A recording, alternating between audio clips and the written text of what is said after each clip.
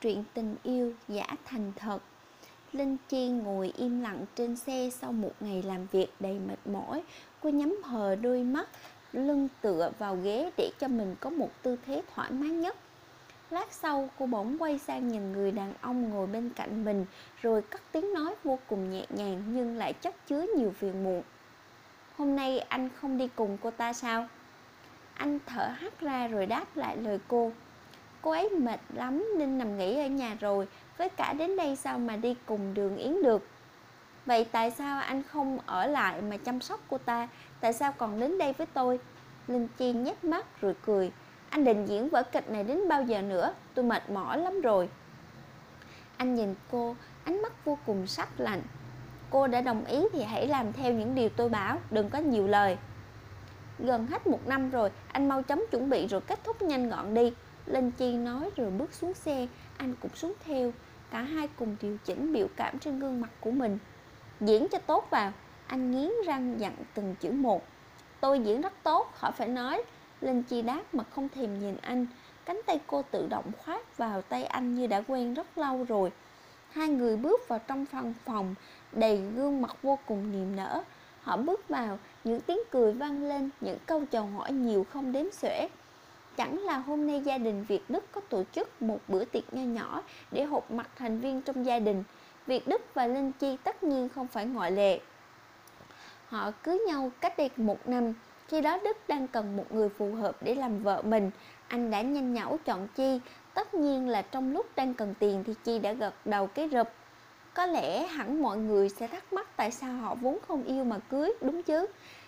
Tất cả cũng chỉ vì cái công ty của bố Việt Đức để lại. Nhưng để lấy được cái công ty đó thì đâu phải là dễ dàng. Họ bắt anh phải lấy vợ, còn anh thì nhất quyết nói không, bởi anh ghét bị ràng buộc. Anh thích được tự do bay nhảy thỏa thích. Hôm nay đi cô này, ngày mai đi cô kia. Nhưng dù thế nào thì cuối cùng anh vẫn phải lấy vợ. Và bây giờ cái công ty ấy đang nằm gọn trong tay anh.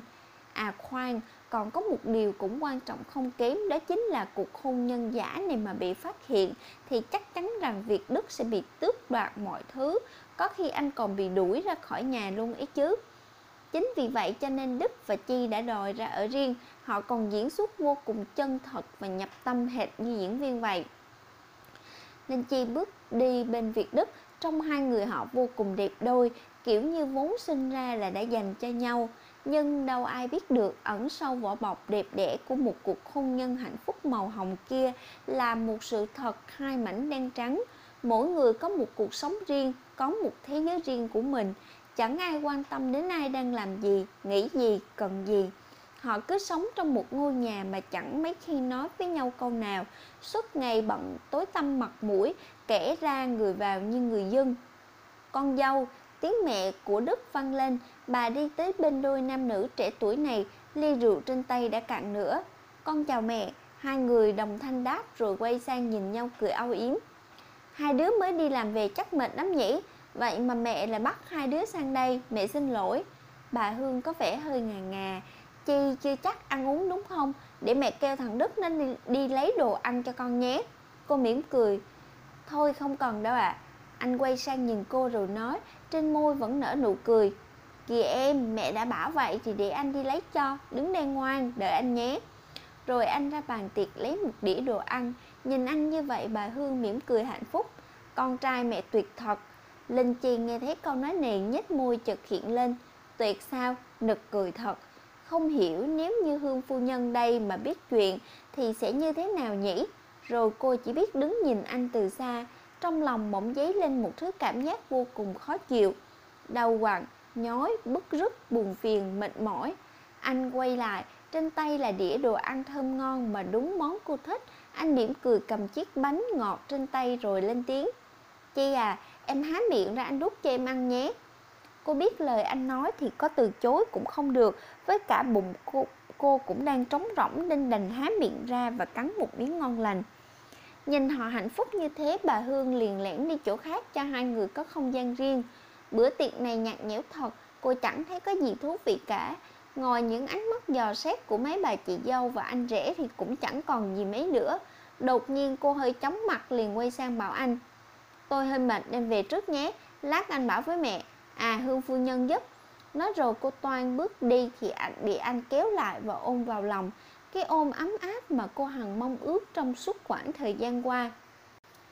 Tim cô đập thình thịch liên hồi. Chi tự nhủ, không được, đừng bao giờ mơ tưởng nữa. Nhưng mà nói thế nào thì nói, việc mơ tưởng vẫn cứ diễn ra. Lần đầu cô thấy anh tất cả là vì tiền. Sau thời gian sống chung, cô bắt đầu thấy anh quá quen thuộc với mình. Mặc dù ở trong một nhà thi thoảng mới nói với nhau vài câu. Thấy anh có người con gái khác, cô hơi đau đớn nhưng vẫn tự nhủ rằng đấy là cơn đau tim do làm việc nhiều quá. Những lúc như thế này cô mới có thời gian để tơ tưởng đến anh, để được cảm nhận hơi ấm nhịp đập của anh. Nhưng mà anh đâu có yêu cô. Để anh đưa em về, em đi một mình lúc trời tối như này không ổn đâu. Giọng anh ôn hòa, bàn tay anh vẫn giữ chặt lấy người của cô. Cô có thể thấy hơi ấm của anh phà vào tay cô. Đức đưa Chi ra xe sau khi chào hỏi mọi người. Khi đã yên vị trên ghế, anh cột rồi cười ra thắt dây an toàn cho cô. Còn Chi thì cứ ngây ngô như một đứa ngốc. Một lát sau xe lăn bánh trên đường, anh mới cất tiếng nói tiếp. Chị cả theo dõi, lần sau ở chỗ nào có người nhà của tôi thì cô diễn cho tốt vào. Diễn tới lúc về mới ngừng, rõ chưa? Chi ngây người, cảm giác hụt hẫng trào dâng. Đấy, cô đã tự nhắc bản thân mình rằng đừng có mơ tưởng rồi mà sao vẫn cứ nghĩ hoài. Cô cười. Rồi, tôi sẽ làm theo lời anh. Dừng xe lại tại ngôi biệt thự, anh tiếp. Về trước đi, tôi đến nhà Yến. Xong anh đợi cô xuống xe rồi phóng đi luôn. Hình ảnh người con gái trong bộ váy trắng tựa thiên thần gãy cánh đang đứng nhìn chiếc xe khuất xa dần thật não nề. Chi mệt mỏi mở cửa rồi đi vào trong nhà. Cô bật đèn lên rồi nằm phịch xuống ghế sofa. Cô chạm lên môi mình rồi nhớ tới nụ hôn lần trước.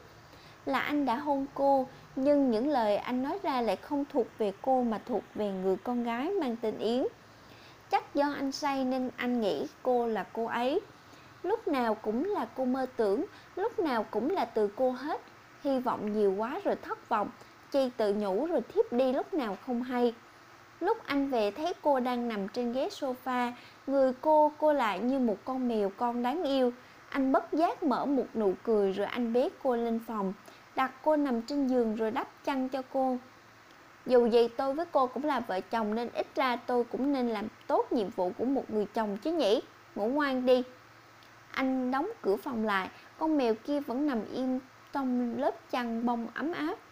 Đức đứng ở ban công, anh đưa điếu thuốc lá lên hít một hơi rồi nhả khói ra nghi ngút. Anh lại suy nghĩ, anh không biết mình nên kết thúc cuộc hôn nhân này như thế nào cho cả anh và cô đều có thể ổn thỏa với cuộc sống của mỗi người. Anh cũng không biết làm thế nào để gia đình anh có thể chấp nhận được việc này. Gần hết 1 năm rồi, giá như anh kéo dài cái hợp đồng ấy thêm chút nữa thì có lẽ mọi chuyện sẽ có một kế hoạch cụ thể và rõ ràng hơn. Hôm nay trời hơi âm u, gió cũng thổi mạnh. Chi nhanh chân ra khỏi nhà rồi leo lên xe riêng để đến công ty đi làm. Biết trước hôm nay thời tiết xấu như thế này thì cô đi làm vào buổi sáng còn hơn. Chuẩn bị đi thì Đức gọi cho cô. Đợi đã, hôm nay tôi cũng đến công ty, đi chung đi. Anh cũng có xe còn gì? Cô nhìn anh. Chẳng phải là chúng ta là vợ chồng hay sao? Cô muốn người ở trong công ty báo với mẹ tôi à? Anh nói, cả cơ thể linh hoạt đã nhanh chóng yên vị ở ghế lái từ lúc nào, còn Chi đã bắn sang ghế bên cạnh. Chiếc xe bon bon trên đường, trong xe im lặng không một tiếng động. Chẳng ai nói với ai câu nào, chỉ ngồi im và làm những công việc riêng của mình. Dừng xe trước công ty, anh nhanh chóng ra mở cửa cho cô rồi đưa cô vào tận nơi trước sự ghen tị của bao nữ nhân viên mà ngày nào cũng có thể thấy được. Đến phòng tổng giám đốc anh mới cho cô dừng lại. Tại sao lại đưa tôi lên đây? Chẳng phải mọi khi tôi vẫn làm. Chi bị bịt miệng lại. Hôm nay mẹ tôi đến thăm, im đi, anh nói khẽ. Đẩy cửa rồi bước vào phòng, anh với cô nắm tay nhau đầy thân mật. Chi cất tiếng mẹ ngọt xớt, nghe mà cảm giác vô cùng thích thú. Yến đang ngồi đấy tiếp chuyện với bà Hương cũng phải đứng dậy nhìn họ. Ánh mắt cô nàng vô cùng tức tối khi thấy anh đang tay trong tay với Linh Chi. Nhưng rồi cô nàng cũng nguôi giận bởi cái ý nghĩ Chi chỉ là vợ trên danh nghĩa của anh đang cố gắng trấn an tinh thần của cô. Yến đi rót nước mời họ, ánh mắt sắc lẻm không quên quét qua trên người Chi. Còn Chi thì hơi giật mình rồi cũng mỉm cười đáp lại cái liếc xéo ấy. Xong xuôi bà Hương đi về, chỉ còn lại 3 người trong căn phòng. Yến chạy đến ngồi cạnh anh, ôm cổ anh rồi hôn anh trong khi Chi vẫn đang ngồi ở đấy. À, cô có nói là cái gì đâu mà họ phải kín đáo che đậy nhỉ? Linh Chi khó chịu đứng dậy rồi nói, hôm nay công việc ở công ty không nhiều nên tôi về trước, hai người ở lại vui vẻ. Cô đi xe về thì lát tôi đi về bằng gì? Anh quay qua nhìn cô, tay vẫn ôm lấy người con gái tên Yến. Cô ả thì thích chí vùi mặt vào sâu trong vùng ngực rắn chắc của anh. Chi cười nhạt, tôi không đi xe nên lát anh cứ thong thả mà đi về. Cô đi ra ngoài, cũng 6-5 giờ chiều rồi, trời càng tối hơn, nhưng mà ngay lúc này cô vẫn chưa muốn về nhà, vẫn muốn thong dong ở ngoài đường. Chi nhếch mép cười rồi đi dạo trên một khu phố. Trời âm u như sắp mưa, ngoài đường cũng thấy vắng bóng người. Cô cứ đi mãi mà không chịu quay trở về nhà. Mưa bắt đầu rơi, những hạt mưa bé li ti mát lạnh chạm vào gương mặt của cô. Linh Chi vẫn cứ bước tiếp mặc dù biết trời đang mưa và lát nữa có thể mưa sẽ to hơn. Thật đúng mà, mưa bắt đầu rơi lột bột. Những hạt mưa nặng trĩu rơi xuống nền đường, xuống mái hiên của các cửa hàng. Ban đầu mưa xiên chéo, sau đó mưa cứ rơi thẳng, như chứng tỏ rằng những hạt mưa ấy rất nặng đến mức mà gió cũng không thể thổi bay được. Chi cười, cả cơ thể của cô cũng ướt sũng nước. Hay thật, mưa cũng đang cùng tâm trạng với cô à. Nhưng mà cô đâu có khóc như mưa, cô đang cười mà. Hay chính vì cô không khóc được nên mới khóc hộ cô.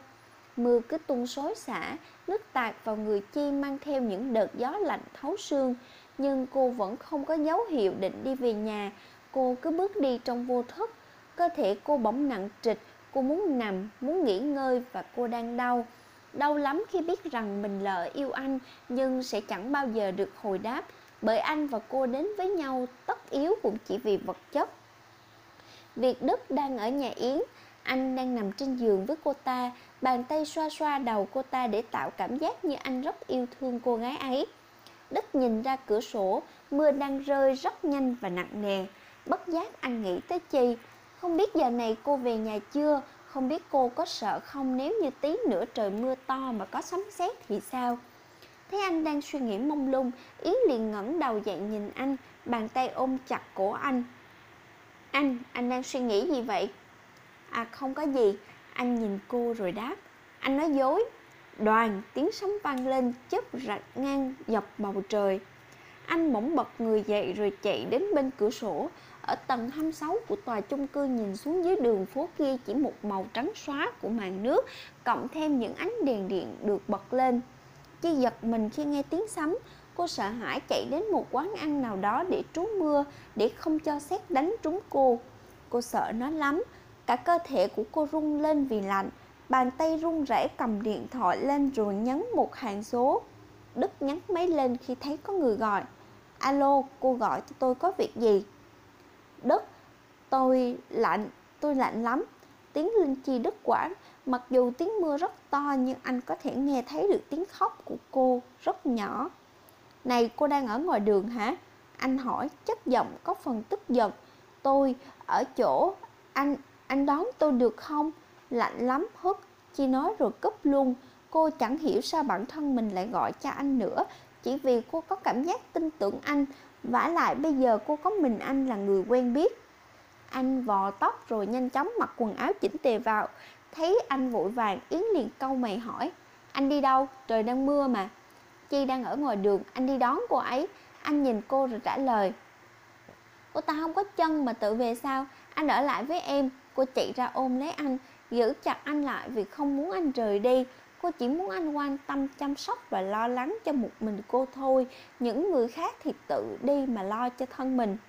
Không được, Chi sợ sấm sét, cô ấy sẽ không tự về trong khi trời mưa to như này. Anh gạt tay cô ra rồi đi. Đức, anh là đồ đáng ghét. Yến phát cáu lên gào theo anh. Anh suốt ngày kêu sẽ ở lại với cô, thế mà cứ hễ lúc nào ả đàn bà kia gọi rồi khóc lóc thì anh lại chạy về. Chẳng đêm nào anh ở lại với cô cả, cho dù ả đàn bà kia không gọi, lúc nào anh cũng bỏ mặc cô để trở về căn nhà ấy. Dù sao anh với Chi cũng chỉ là vợ chồng trên danh nghĩa, có cần phải diễn thật như thế không? Anh đổ xe lại bên đường khi thấy Chi đang nằm dưới đất. Anh nhanh chóng chạy ra ngoài rồi bế cô lên xe rồi nhanh chóng trở về nhà.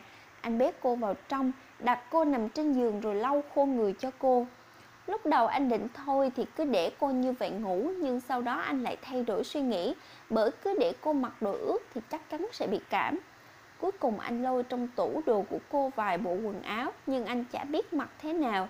Thế là anh sang tủ quần áo của anh lấy chiếc áo sơ mi của mình ra cho cô mặc. Tự nhiên anh đỏ mặt, loay hay một lúc cuối cùng anh cũng mặc đồ cho cô xong. Nhìn cô đang ngủ ngon lành anh cũng thấy an tâm. Tự nhiên anh lại đơ người ra vài giây. Tại sao anh lại đưa người con gái này về nhà, chăm sóc cho người con gái này rồi bỏ rơi người yêu của anh một mình? Đức không hiểu nổi bản thân đang làm cái quái gì nữa. Bỗng Chi quờ quờ chân tay, anh ngồi xuống và cầm lấy tay cô. Linh Chi, cô đúng là đồ ngốc. Cô cũng dần tỉnh dậy nhưng mà vẫn còn mơ màng. Đức ôm tôi, lạnh, cô nói mớ. Anh ngồi lên giường ôm cô vào lòng. Anh không hiểu mình đang nghĩ gì nữa, chỉ ôm cô như vậy thôi, ấm áp lắm. Nhìn gương mặt nhỏ của cô dụi dụi vào ngực anh, nhìn đôi môi đỏ hồng của cô mấp máy nói gì đó trông rất đẹp. Rồi tự nhiên anh lại hôn cô, môi cô mềm và ngọt lắm khiến anh cứ hôn mãi và không muốn dứt. Chi tỉnh hẳn, thấy anh đang hôn mình thì cô bất ngờ lắm. Cô đẩy anh ra mặc dù cô vẫn muốn được anh hôn tiếp. Nhưng mà nhỡ lại do anh say thôi thì sao? Sau khi hết say anh sẽ lại đối xử với cô như một người dân. Anh uống rượu đúng không? Sao tôi lại mặc đồ của anh? Tôi uống rượu khi nào? Cô mới đúng là người uống rượu ấy. Nó lung tung không đâu. Anh cũng giật mình. Cô phát hiện ra anh hôn trộm cô mất rồi. Không say sao anh lại hôn tôi? Im lặng một hồi. Tôi không kiềm chế được. Tôi cũng không hiểu sao lại như vậy. Tất cả lại chìm vào một khoảng lặng. Rồi anh tự nhiên cúi đầu xuống hôn cô. Một nụ hôn thật sâu. Bàn tay lật ga giường lên với lấy bản hợp đồng rồi xé lấy đi.